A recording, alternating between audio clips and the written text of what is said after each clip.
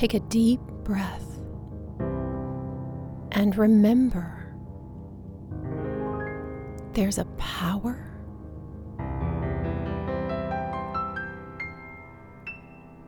breathing you.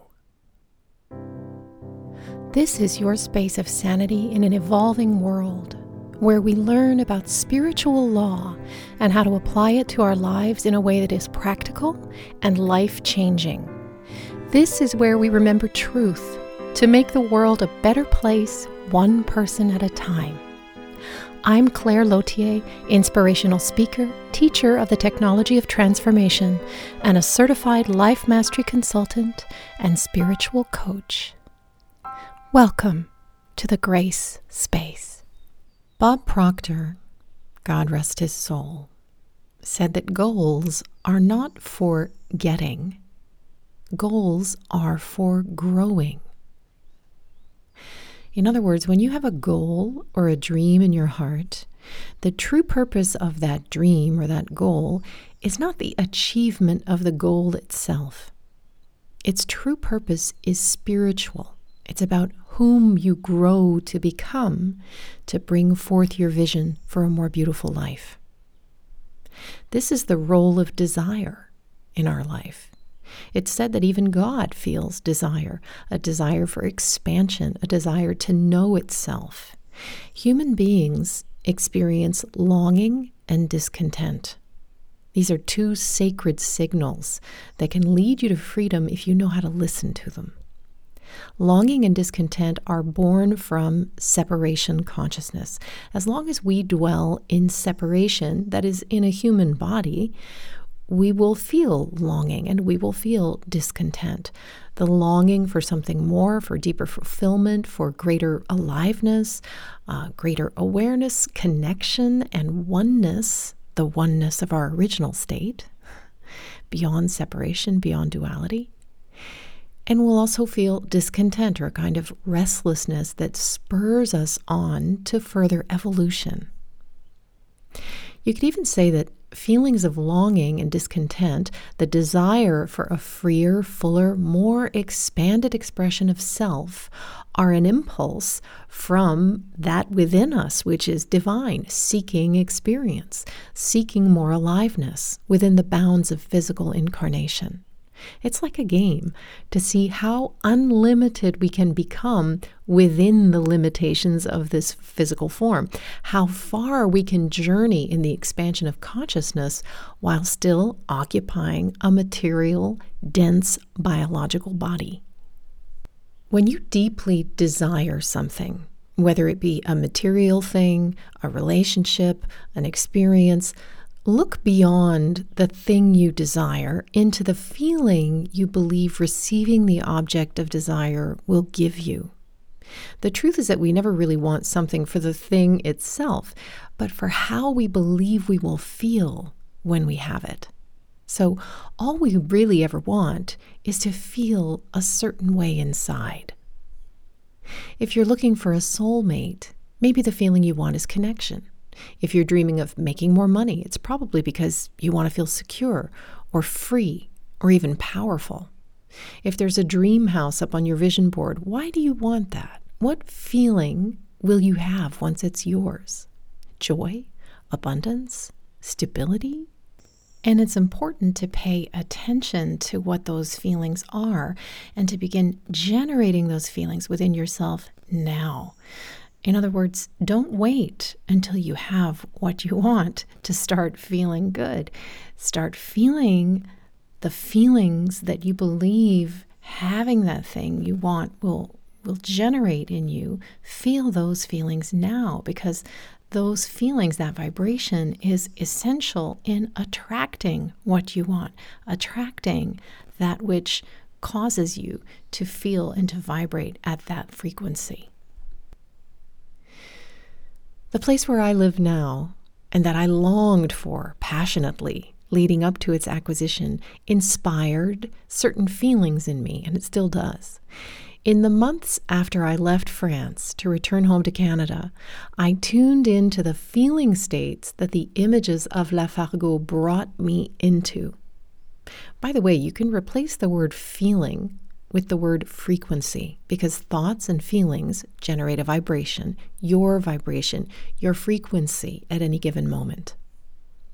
In my search for a place that felt good, that was a match for me, I knew that I wanted to feel elevated. I wanted to feel peaceful, serene, grateful, joyful, creative, and connected. These feelings are all forms or colors, you could say, of love, the vibration of love. My experience of Lafargue and the energy here and my relationship to it and to this part of the world reflected something of love, of my true inner nature to me. Just as many years before, as a child, I had sensed that the beauty of the setting sun over the Mediterranean from my grandparents' home in Corsica reflected something perfect and eternal from within myself. We're always looking for a sense of home in this world because we miss our heavenly home so much. We miss that oneness, that unity, that feeling of being part of something infinite and vast and being one with it, even if we seem to have forgotten where we came from and whose we are. There's still a knowing deep within that instantly recognizes and remembers our divine origin under certain conditions. And the closer we get to that true self, the more we seek out environments that reflect its qualities. Whenever I would close my eyes during the snowy Canadian winter and travel in my mind back to the place I loved, I would be soothed by the breeze and the birdsong and delicately breathe in the fragrances that wafted up from the dry grasses as I crushed them underfoot. I would listen for the sound of the river down the hill, and I could feel the sun on my skin.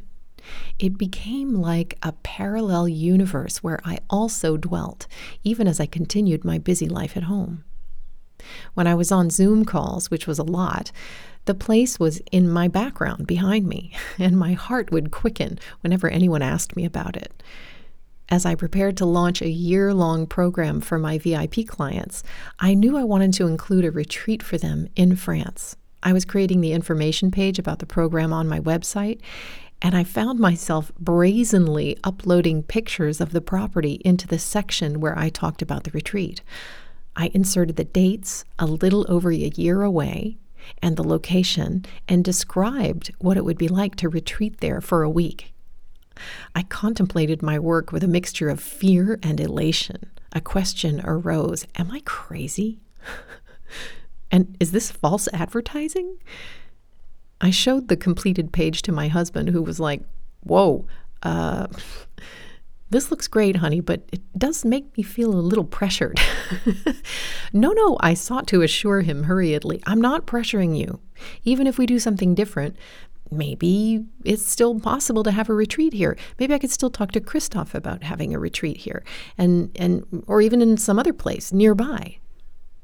That's true, he affirmed. I tell you, I'm blessed with the most supportive of husbands, and I'm grateful that through the many months of my dreaming about Lafargue, he had never shut it down as a possibility, even though he'd never seen the place or even been to the region. There were many moments during that winter when I was away, when I was assailed by doubts. It was January, and I'd been home for just over 2 months. Even though I was so focused on the place in my mind, nothing was moving forward on any other front. I was no closer to affording it. Not only that, we couldn't even travel because of a strict travel ban imposed by France that applied even to French citizens, which I am, if they were outside of Europe. We spoke of selling our house, and we'd even had our real estate agent over to do an initial market appraisal. We were actually pleasantly surprised by how much we might be able to ask for in the current market, but it still left a large gap, especially with the difference in currencies. One thing we did know was that we were ready to leave where we had been for 13 years, though where we would end up was still an open question, at least for my husband. Furthermore, he wouldn't really be able to work the way that he always had if we lived in France. So we'd have to find a new way for him to feel engaged, alive, and creative. This was something he was open to, even ready for, but it added even greater uncertainty to the total picture.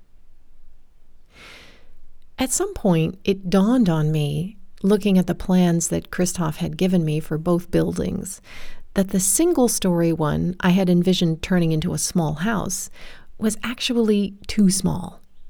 For me, or a person alone, it might have been fine, but with my husband on board, I knew that he would want more room.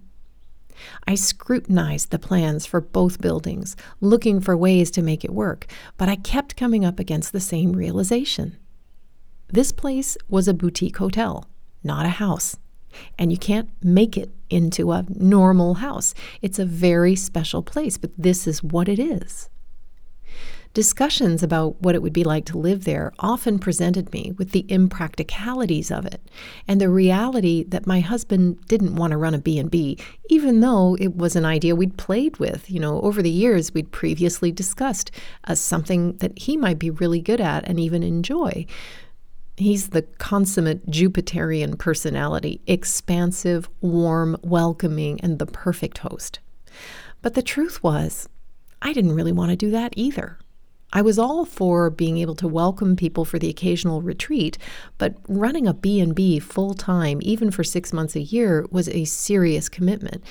And as it wasn't my dream life or my husband's, it began to seem less realistic and more burdensome an idea. But I kept coming back to love. I loved that place. I loved the idea of having rooms for friends and family. I'd already seen them there in my mind's eye. We could take some of the other rooms for our personal use and then turn the smaller building into a living pavilion. But then we'd be sleeping in one building and living in the other during the day. Wasn't that weird? Then again, with mild weather much of the year, wasn't that kind of the idea? Indoor-outdoor living? Isn't that what we liked? Then I started to doubt that would be okay. It didn't seem normal. Weren't we just trying to make something work that didn't really work? Was I being stubborn and selfish just because I wanted the feeling of that place to be part of my life? There was a large open field behind the house, an even bigger area than the one the buildings and the pool were originally built on. I'd been told that we were allowed to build on it, but that it would take some time before final approval came in. I'd had the idea that I could build my yoga studio there as a dome. I'd long envisioned a creative open space where I could teach yoga and hold consciousness expansion circles, a space where many different things were possible. In fact, I had the beginnings of a design from someone I'd met in one of my dome building adventures in Mexico. I had seen this yoga dome up there in the field in my mind, but if living at the place as a house wasn't really viable according to our beliefs about how you live in a house, well, let's just say that I went around and around and around in my mind and I started to question the whole idea. I was starting to feel discouraged, starting to lose energy, doubt myself. And when I would envision myself on the property and travel there in my mind, I was peppered by questions about how it was all going to work, to the point where I was sometimes unable to connect with the positive and uplifting feeling tone I had experienced before. One day, while contemplating the aerial view I had downloaded from Google Earth, I thought, well, you could always build a quote-unquote normal house in the field and keep La Fargo as it is. You could hire someone to run it as a B&B. They could live there and manage the place, and you could make an income from the property without having all the responsibility for running it. I saw a young couple in my mind, managing the bookings, taking care of the rooms, caretaking the place, and living there themselves. And then you could keep the smaller building as it was and make that one the yoga studio, while we built and lived in another house in the field. The idea made me excited. I could see a whole compound where we lived in our own space, and I ran a kind of luxury wellness retreat where people would come to rest and resource themselves, and I could teach, and my husband could have his privacy too. Of course, this would mean an even greater financial investment, but that's when I realized I wasn't thinking big enough. Would you love it? I asked myself. Imagine it's all worked out and you've got a beautiful house in the field behind Lafargue, built in the same style. You've got a wonderful, trustworthy couple running the business part of things, and they love the place as much as you do. You're teaching yoga there, and wonderful people come to stay, people who are dedicated to elevating their consciousness and tuning into their higher purpose. You've got a recording studio and a place where your husband can make and record music. You've got an amazing food garden and fruit trees that produce so much, you give most of it away. Well, I got carried away with those images, and I knew I would love that. I hadn't allowed myself to go there because it was an even bigger dream than the one I had imagined for myself up until then, and that one was already a really big stretch from what I had allowed myself before. It kept expanding and expanding, and I kept expanding with it. So once again, I was reminded that goals are not for getting. Goals are for growing. And I could feel already that in the 3 or 4 months since I had first become aware that this place even existed, my idea of what I wanted and what I could allow myself to receive had grown exponentially. Suddenly, I had a much bigger vision for my life and what was possible, even though I still had no idea how to make it a reality. Re-inspired with this new and bigger vision, I shared it with Fike, my partner in believing. Fike and I met during coaching training, and we regularly get together to check in, to inspire each other, and to hold one another accountable. She's one of the people I trust most in the world, and I know she never limits me.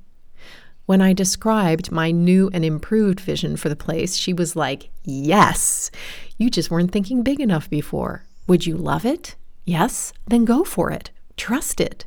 It's in your mind. If you can see it in your mind, you can make it a reality." But how? I would say. It really scared me. That's even more money. The how is none of your business, she reminded me. Your job is to hold the vision. Anyway, it doesn't have to happen right away. It doesn't cost any more to acquire the property as it is, does it? You can figure out the rest later. But you can hold this vision on your way there. When I shared this new idea with my husband, he was open to it. As I said, he never shut me down. He had just never been there. So we would talk about the possibilities and say, okay, but we won't really know until we both get there. I had to learn to let go and be patient. I knew that other people were looking at the property. I knew that it was still being shown. Christoph had shared that with me, saying it will go to the first one who signs the contract. But there was a certain strange serenity in being unable to travel and therefore unable to make a decision jointly during this period. I trusted that even though I wanted us to get over there so that my husband could feel the place along with me, there must also be some reason we could take no action for the time being. And my husband insisted on looking at other places online, which we did regularly. It helped us to get a perspective on what was on the market, what was available. I mean, that is if you could trust the listings, what the prices were, and how Lafargue fit in terms of value. We also kept a list of properties that we would go and see in addition to Lafargue once we got to France. Looking at other possible options helped me to avoid being too rigid and also to become more familiar with all the different areas in the vicinity and what the most desirable location was. What it ended up doing was reinforcing my conviction that this was the right place for me. But again, I couldn't impose that on my husband. He had to see and feel for himself. While things were in a state of suspension, one of the things that we could take action on was clearing out our own space. I said, why don't we act as if we're moving to France? Let's get the place ready by doing a big purge of everything we don't need and think about what we would take with us and what we would let go of if we were moving. And even if we decide not to do anything, our house will feel much better. It felt good to start moving the energy. It really helped us come alive and feel optimistic and positive, especially in the middle of winter and confinement. One of the practices that we engaged in to activate the law of circulation was giving things away rather than selling them. I started with smaller things, putting them on Facebook Marketplace as free items, and they were always snapped up the very same day. It was wonderful to see people's happy faces as they received something they needed, and they would always come and pick it up so that we didn't have to do anything. Then I got bolder and started letting go of bigger things, more valuable things, like a large set of wedding china from my first marriage that had barely ever been used. Eventually, once we knew we were moving, we let friends know that we were willing to part with a number of furniture items, and it was a delight to see our friends setting up our things in their own homes. It felt as if parts of us and our energy were going out and remaining with people that we'd come to love over the years. As the winter wore on and slowly thawed into a snowy, wet spring, and having cleared out a certain amount of space, we decided to put our house on the market. This was a bold move because it meant we were moving on regardless. It meant leaving the security of where we had lived and how we had lived for the last 13 years, including the close-knit community we had been part of. It meant that we were saying yes to the unknown, yes to an adventure, yes to not really having any kind of plan. It was terrifying, actually. I wondered often if we were being foolish or naive or just plain nuts. And I'm sure that there were others in our life who probably thought that we were. We started telling people we were moving to the south of France. And when they'd exclaim, "Wow, whereabouts?" we'd be like, "We don't know yet." You mean you don't have a place yet? No. You don't have a plan? Nope. I kept envisioning us at Lafargue, but still had no idea how we could bridge the gap.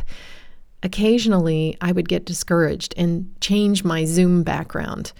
But a couple of clients were like, "Hey, where's your house?" And then I would put it back up thinking, oh, it would have been easier on me if I'd never said a word. Now I was really accountable and walking my talk publicly.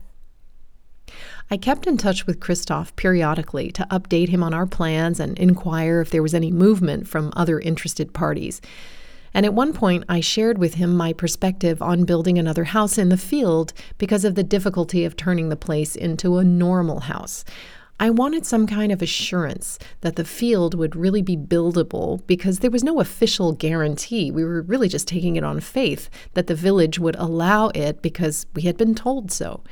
This had been troubling me a bit, so we came up with the idea that we could possibly rent the place from Christophe for 6 months to experience living there, make sure it could work for us, and receive assurances about the constructability of the field. It would also buy us some more time to come up with more money, somehow. In March, I wrote to Christophe proposing this idea, and I received back, almost right away, the most amazing letter, which to me felt like a message from the universe to my doubting heart. I've translated it for you here. Here's what it said. Dear Claire, thank you for sharing with me all your reflections and projections. I understand them completely and would probably share them if I were in your position. But having said that, speaking from my own experience, I've never waited for the optimal conditions to be in place before throwing myself into a project. When I decided to launch my idea for the hotel restaurant, I bought Lafargue as a ruin, just 4 walls that had been without a roof for 50 years. The property was classified as agricultural usage and was not in a constructible zone. I had to go through a lot of administrative maneuvers all the while I was starting to renovate the place. Within 2 years, the work we'd done allowed me to open the place as a restaurant for the summer, which I did, even though I'd never been in the restaurant business or even trained as a chef. At the end of that summer, the construction started up again so we could finally open the first 6 rooms along with the restaurant the next summer, which was in 1999. After 5 years of running it successfully, I decided to expand, so I bought the land next to it, which was abandoned and overgrown and which had not been zoned for construction either. I was actually denied a building permit originally because the land was erroneously categorized as a flood zone due to an administrative error.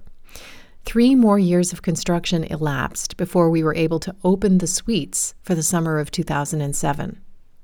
Claire, I'm telling you all of this to say that I'm not comfortable entering into an unclear situation with you where your plans to purchase the property could only be realized if all the conditions are right for you in X amount of time. I want a buyer, someone decisive who has the funds. I don't want to rent the place out. I want to sell it. I'm sorry if this sounds harsh, perhaps, but the last several years I've had several such proposals that amounted to nothing but lost time, with contracts prepared by the notary but never signed on the fateful day. If you want to realize your dreams, leap into the unknown. This is the advice I give you, having proved it to myself time and time again in my own life, including most recently when we moved to Laos.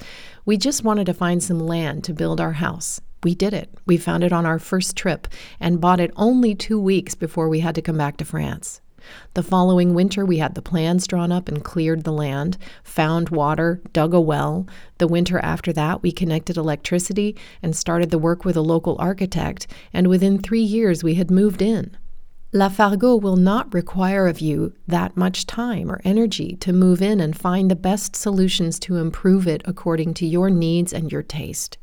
You can easily start your project with the means that exist already, maybe with some slight discomforts, but even so, I am, of course, still willing to put you and your husband up for a few days, time enough for you to get the feel for the place and come to an agreement about whether it's right for you or not. But remember that whoever decides first will have the place, and building permits will inevitably follow. I hope that I haven't disappointed you with my choices and my frankness, because even though we only spent a couple of hours together there on site, I could see that you understood what was most essential, the feeling that you were home in the land of your dreams. All you have to do now is decide. In friendship, Christoph. As I sat reading his email, I could feel the voice of the universe coming through his words, telling me what my heart knew, but that I was afraid to trust. In that moment, Christoph was reminding me of the very principles of universal law that I teach. One of the main ones being, the first thing that you do is to make a decision, to fully commit to your decision, and then the means appear. And although I knew this and I practiced it in my life, on this occasion, it seemed like such a big leap of faith that I was afraid to trust the law.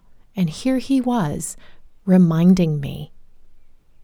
I have to say, I was moved to tears by this message, which seemed directed at me from the loving universe as a gentle reminder through this man that I had some kind of connection with. There have been many leaps of faith in my life, but this time, life was asking me to make a leap that would affect every area of life on every level. Selling our house, giving up the stability we'd had for years, changing countries, languages, cultures, and distancing ourselves from the way that we'd always lived and earned a living. Not just me, but my husband too. Putting our relationship on the line and weathering the disapproval or disappointment of those we would be leaving behind. Buying an unconventional place that didn't make sense, biting off way more than we could probably chew, and on top of that, still having no idea how it would all come together or what we would do if it did. With renting and other half measures out of the picture now, we really had nothing to go to but a big question mark. We continued to scour all the real estate websites, seeing the same listings over and over, and mentally projecting ourselves into an unknown future. And we made a decision to put our house on the market sometime in May, when we knew that our garden would be looking beautiful, and people would likely have spring fever and be happy to be sprung from confinement and look at houses. Interestingly, I started to feel a kind of wave swelling underneath us in the real estate market. I had been hearing stories of houses in our town selling for a lot more than even a few months before. With the COVID situation, a lot of people were looking for places outside of the big cities where they could have more space if there was another confinement. Side note, in Ontario, the province where we lived, we literally had the most confinement days of anywhere on the planet, Canada being a cautious country. And there was also a feeling of greater safety in less populated zones. Our town, being a 90-minute drive from Toronto, made it an optimal distance for city dwellers who wanted a second home. And this was driving the prices up because there wasn't that much inventory. Our house was walking distance from the heart of downtown and its cultural and restaurant scene, plus it was a historic home in a coveted cottage style particular to the area. When in March we met with our real estate agent again to make our plans to sell the house official, what she thought we could put it on at had gone up some more based on the comparable properties and what they were selling for.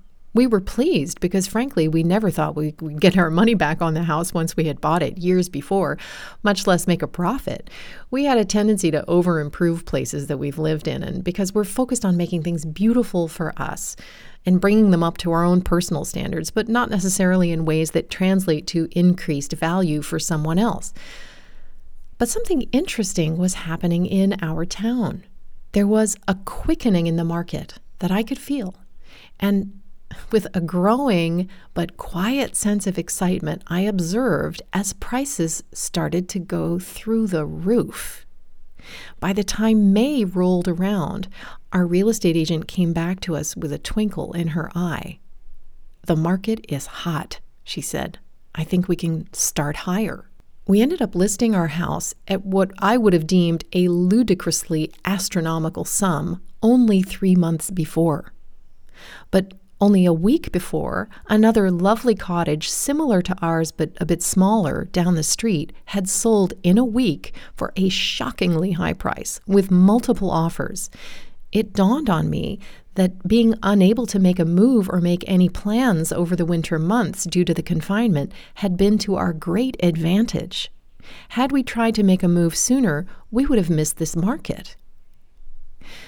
I don't believe I've mentioned that my brother and his family, who had been living in Texas for a number of years, also had decided to move to France at the same time as us.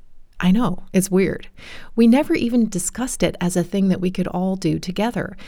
It was just an idea that was sort of hovering in the air, and it ended up working out this way. Clearly, whatever was calling me in our family karma and ancestral lineage was also calling to him, albeit in a different way. Without any conscious coordination, our houses both went on the market on the same day. Our house in Canada, his house in Houston. And that day was May 19th, which also happens to be the anniversary of our father's death. When we texted each other to let each other know that our houses were on the market, it was on the same day, on the 19th of May. And it was undeniable that greater forces were at play. It was as if our French father were winking at us from the other side, blessing our decision. Our houses also sold on the same day, and we moved to France the same week in July, within days of one another. And speaking of our house being sold, it sold in a week with multiple offers for well over what we had asked. Well over, for an amount that I would never in a million years have believed we could realistically get for it. For an amount that magically brought us much, much closer to affording a really nice place in France. It was like a miracle. It was a miracle. Interestingly, within a few weeks after we signed our contract and set a closing date, the market cooled and adjusted itself. We had sold at the peak, at the perfect moment for us. and with some judicious moving around of other funds, we were suddenly in a position to buy Lafargue, if it was the right thing to do. The day we emptied out our house in Canada, we moved all our things into storage. I saw a cicada in the delicate operation of freeing itself from its chrysalis on a tree in our front yard.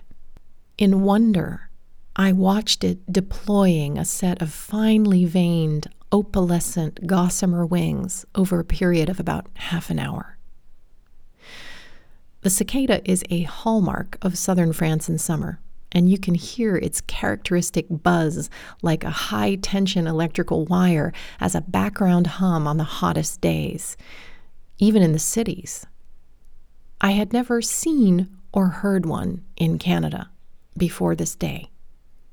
As the last of the boxes were being moved to storage the day before we flew to France, I took it as a sign that we could spread our wings and trust.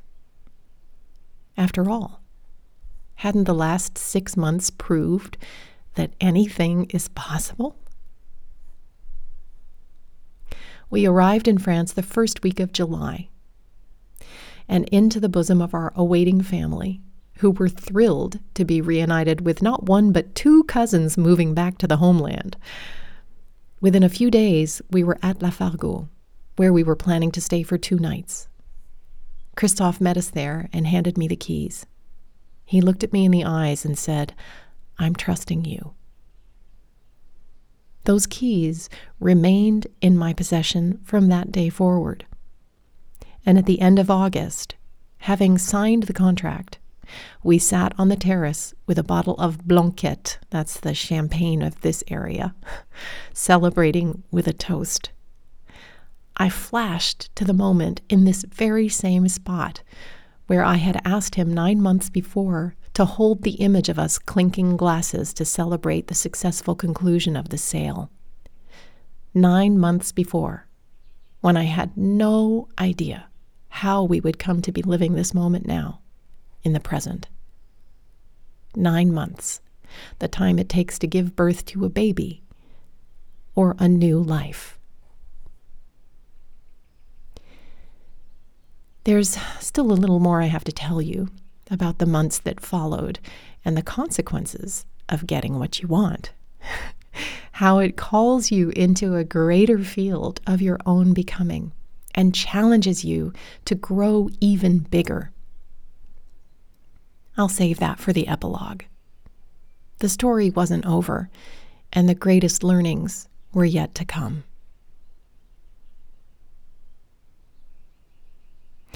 If you're intrigued by this story and eager to make your own dreams come true, consider this your invitation to join a spiritually minded community of people who support each other's highest vision for whom they want to be and how they want to live.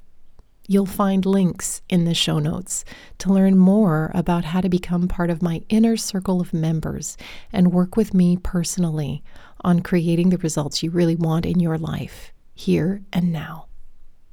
And if you're a performing artist or show business professional and you want to be more successful, make more money, and have more opportunities doing what you love using the skills you already have, I can show you how. It's very common for people in the arts to believe that the decisions that affect their lives and careers are in other people's hands, but the truth is, you are the one and only creator at work here. You can take back the power you've given to others and to the business. Click on the link to set up a free Empower Hour breakthrough session with me, and let's talk about what your dream life as an artist would look like and how to make it a living reality. I'll see you next time. Meanwhile, walk in grace. Thank you for joining me in the Grace Space, where you're always in the right place. If you love this podcast, I invite you to subscribe to it and submit a review if you feel called to do so. Also, be sure to sign up for my newsletter right here. I look forward to spending this time with you again next week. Meanwhile, I send you love and blessings. Bye for now.